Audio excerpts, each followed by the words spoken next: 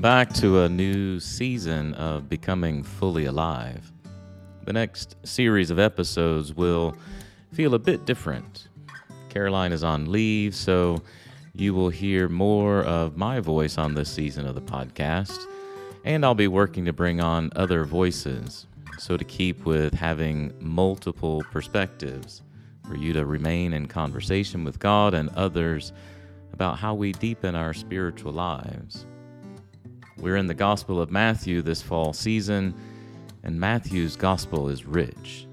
It's full of numerous opportunities to see how the life of Jesus and the movement of the Spirit draws us into the realm of possibility, the realm of love that reaches beyond human expectations and assumptions, calling us ever deeper in our relationship with the divine, with others, with the whole of creation. As always, these episodes are intended for you to be in conversation with God, with yourself, and with others. The spiritual life, while it involves solitude and deep listening, it also means cultivating community with others. We grow as followers of Jesus when we practice deep listening and speak vulnerably from the heart with others who are seeking to connect themselves more deeply with God. So, if you're in Knoxville, join a small group here in Ascension. If you're not ready to engage in the life of a church or you're connecting from elsewhere, create a small group of your own. Find a way to have good conversation. You're not the only one who wants to have these conversations. And while it can feel risky, it is when we gather together for spiritual conversation, for discernment, that our life becomes more luminous for all of us.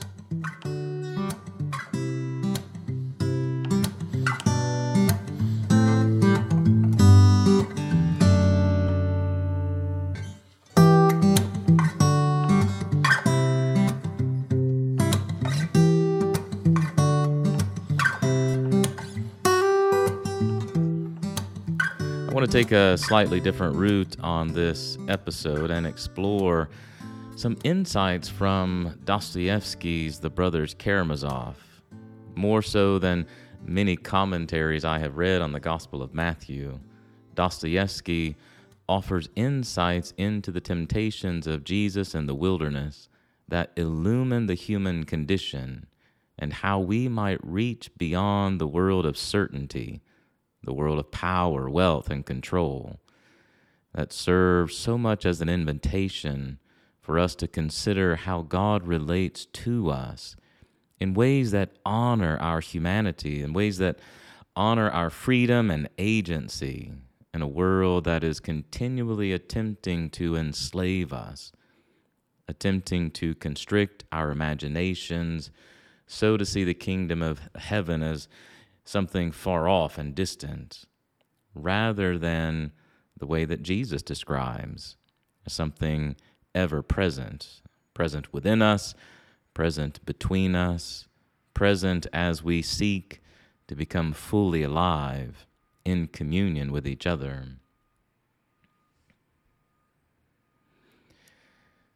In his section on the Grand Inquisitor, Dostoevsky has the Inquisitor say these words to Jesus: "Feed men first, and then ask for virtue."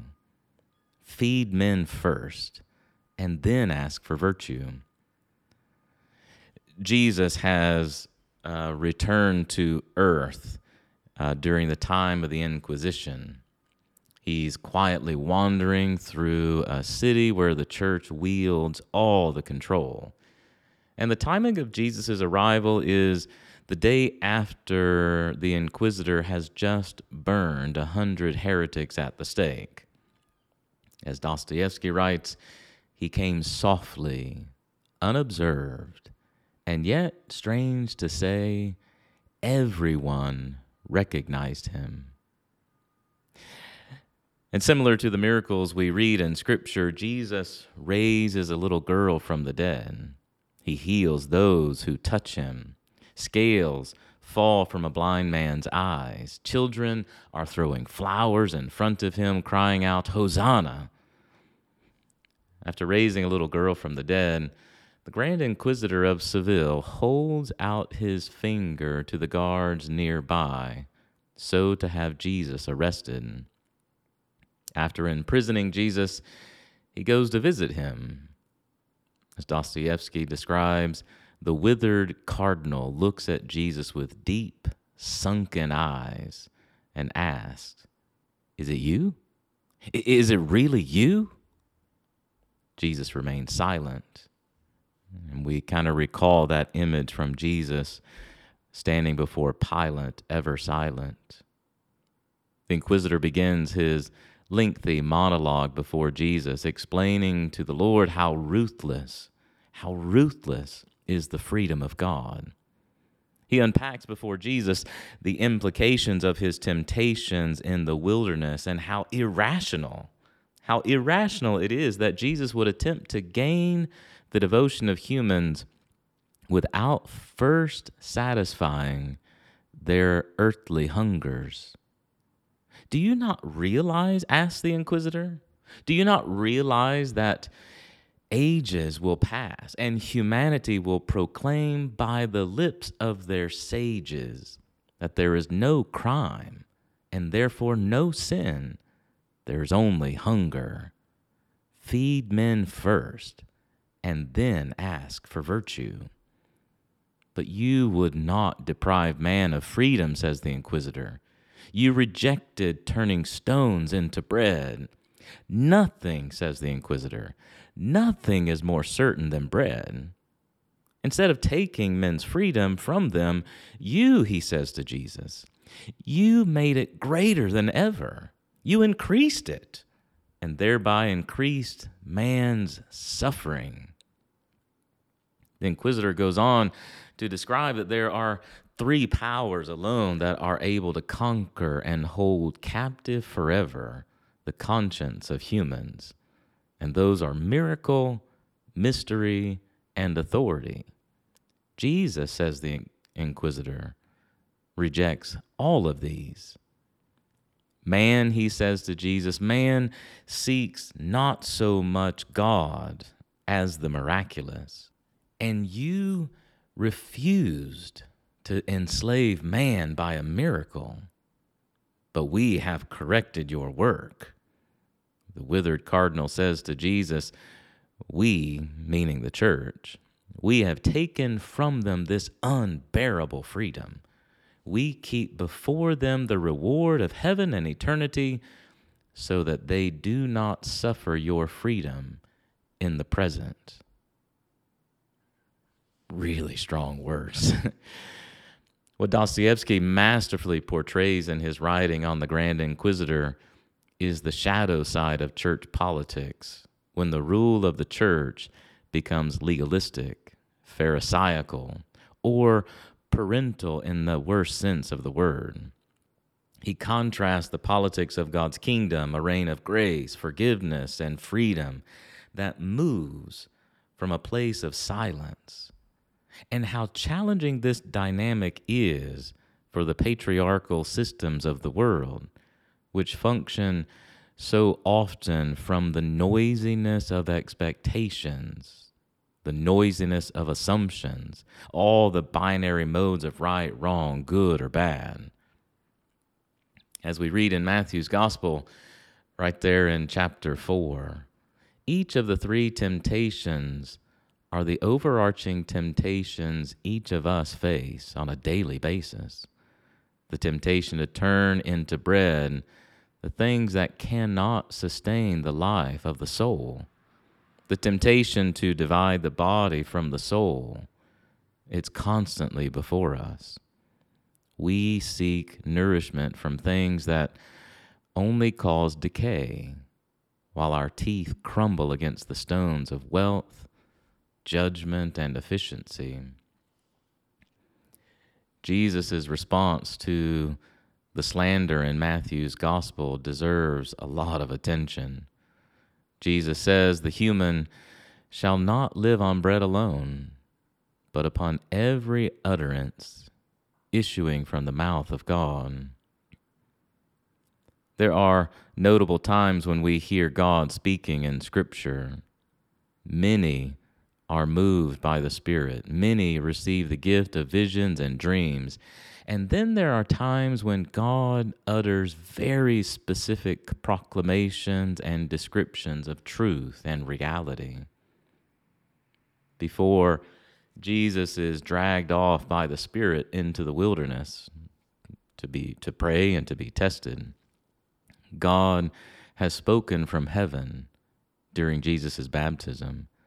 This is my Son, the beloved, with whom I am well pleased. Later on, during the Mount of Transfiguration, God will speak again, saying, "This is my Son, the beloved. Listen to him." What sustains the soul, says Jesus, is the utterance of God. What is the utterance of God? The utterance of God is the declaration and revelation that Jesus is the utterance of God. Jesus is the bread who sustains the soul. If our attention is given, says Jesus, only to what satisfies the body, everything becomes quantifiable relative to my individual wants and needs. On a very base level, I find this quite challenging myself. I love spices. I love flavors of different cultures. I crave meat, fish, fried things, unfortunately. It's easy for me to give undue attention to food for my body. I have a friend who eats the same thing at every meal, and I admire him. I so wish I were as disciplined as he is to do this. I so admire his self-control. And while this is not an essential aspect of becoming fully human, I do need ways to moderate what goes into my body, because it is intimately bound up with what and how I receive the bread for my soul. The two are inseparable. There's nothing separable about how I feed my body and how I feed my soul. It's impossible here not to consider the Eucharistic dimensions of Jesus' temptations. Jesus gives himself as bread, gives bread as himself. There is an inseparability for Jesus between body and soul, the bread of the body and the bread for the soul. They are one. It is for this reason that the dinner tables of our homes are to mirror the Eucharistic tables of our churches, extending the same welcome and hospitality of Jesus to all who come seeking grace, belonging, and forgiveness. In other words, one aspect among the many aspects of Jesus' response to his tempter is the realization that life is all about what we share and generate with God and others, not simply what we take and consume for ourselves. If I eat and drink to another's detriment, I am not satiating the hunger of my soul. I'm only attempting to satisfy my own individual cravings. Another aspect of this is that the tempter is inviting Jesus to take the joy out of eating, to make bread something quantifiable rather than something that brings people together from having cultivated the soil together, from the planting of wheat, from the growth that ensues, separating of the chaff, the milling, the kneading, the resting, the baking, and then the breaking. It's easy to see how we have succumbed to this temptation in our modern age, where very few of us bake bread in our homes. Even then, we'd be hard-pressed to find someone who actually touches the flour before it is bleached and bagged, before it finds itself on the counters, on the shelves of our stores. Our disconnection from the soil, our disconnection from each other in the process, is a disconnection not only in the process of eating our meals, it's a disconnection from our humanity. And this is the temptation that Jesus resists. It's not merely about the miracle of turning a stone into bread. It's about the true miracle that is already right in front of us as we grow the wheat, mill and mix it, so that with our hands, it becomes a conduit, a vessel of belonging and grace. Bread is made to bring together. And I suspect we're all at least somewhat guilty of this. We've all contributed to this disconnect. We have all succumbed to the slanderer's temptation to turn stones into bread, to seek the miraculous over ordinary goodness, to seek control and power over freedom and love. And without ever realizing it, our hearts become calloused. Each attempt to avoid uncertainty, to provide answers to irresolvable questions, or to control others or outcomes, it keeps me from the transformation of heart to which Jesus calls into being.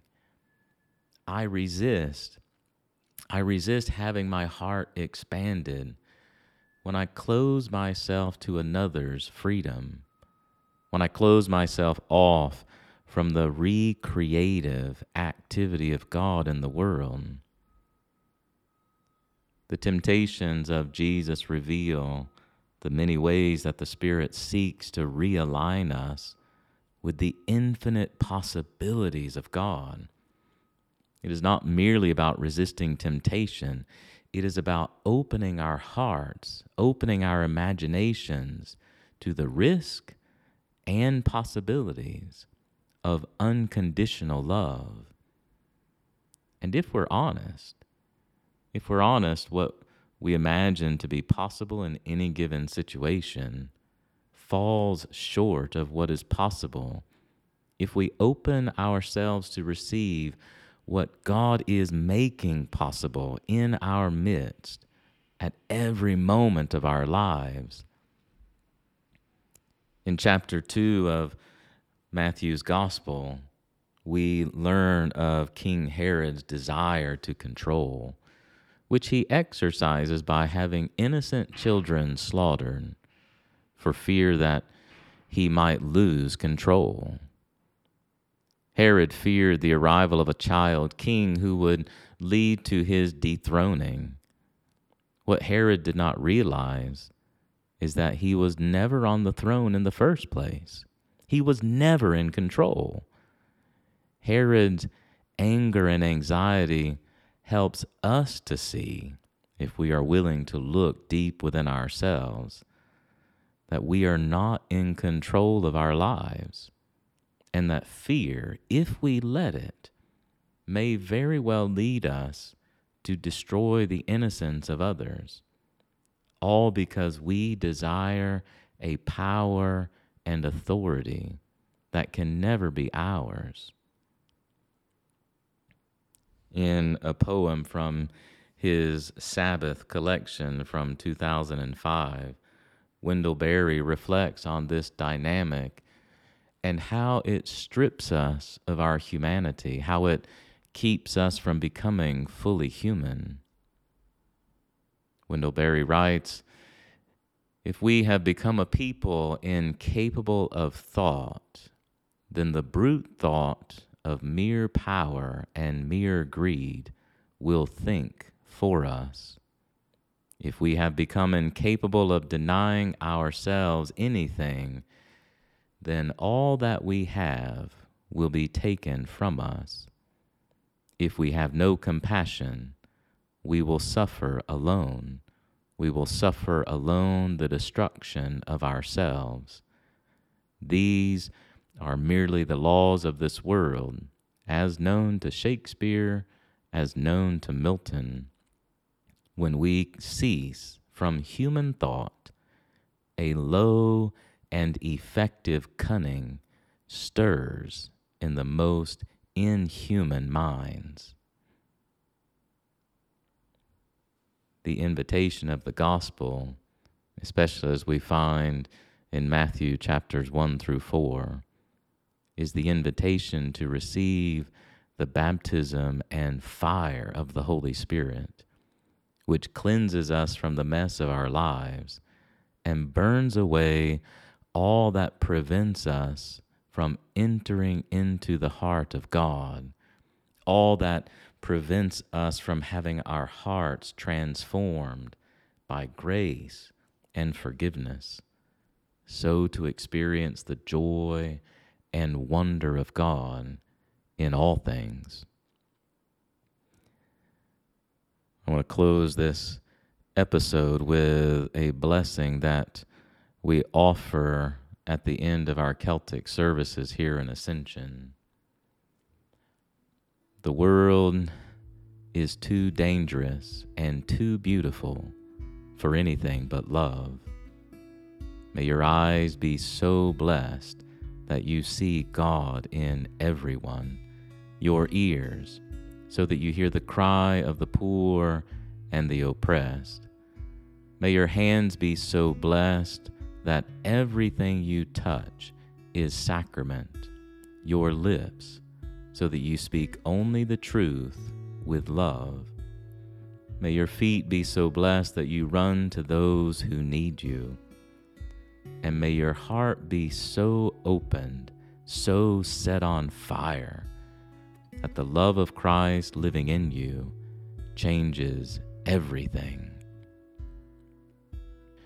We usually offer a few questions for reflection at the end of these episodes, and I want to whittle this down to one question, which I think is worth engaging pretty much every day, and that is this: where in your life are you being tempted to turn stones into bread? In other words, where are you tempted to take what is not life-giving and pretend that it is good for your soul, good for your life with God and others?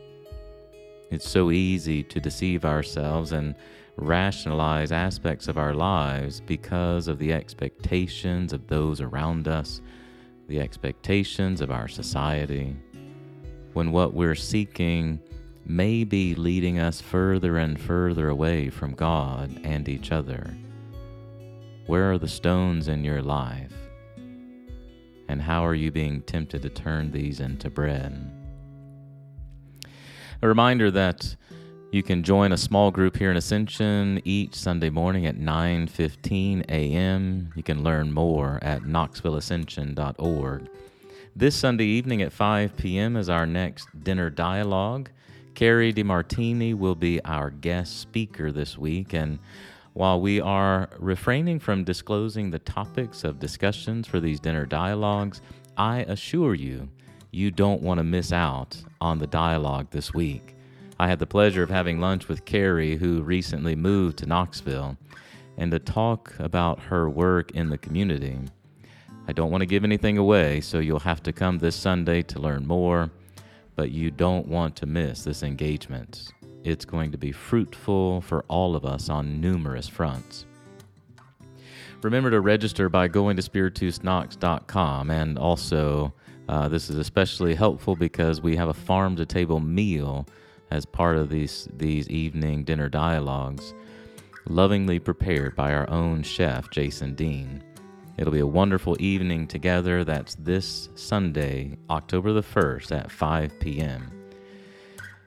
And another reminder that John Philip Newell will be with us October the 13th through the 15th. More information about Friday evening's engagement and the Saturday retreat are available online.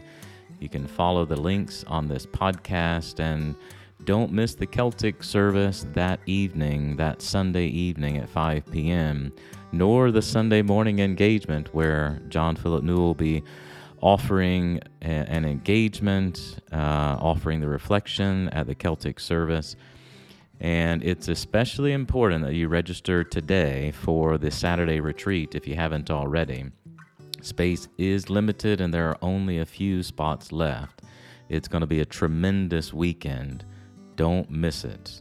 It is a rare gift that we get to host John Philip Newell here in Ascension, and it's just going to be a spectacular weekend. We look forward to seeing you here soon in Ascension. Until then, God's peace and God's blessing be upon you.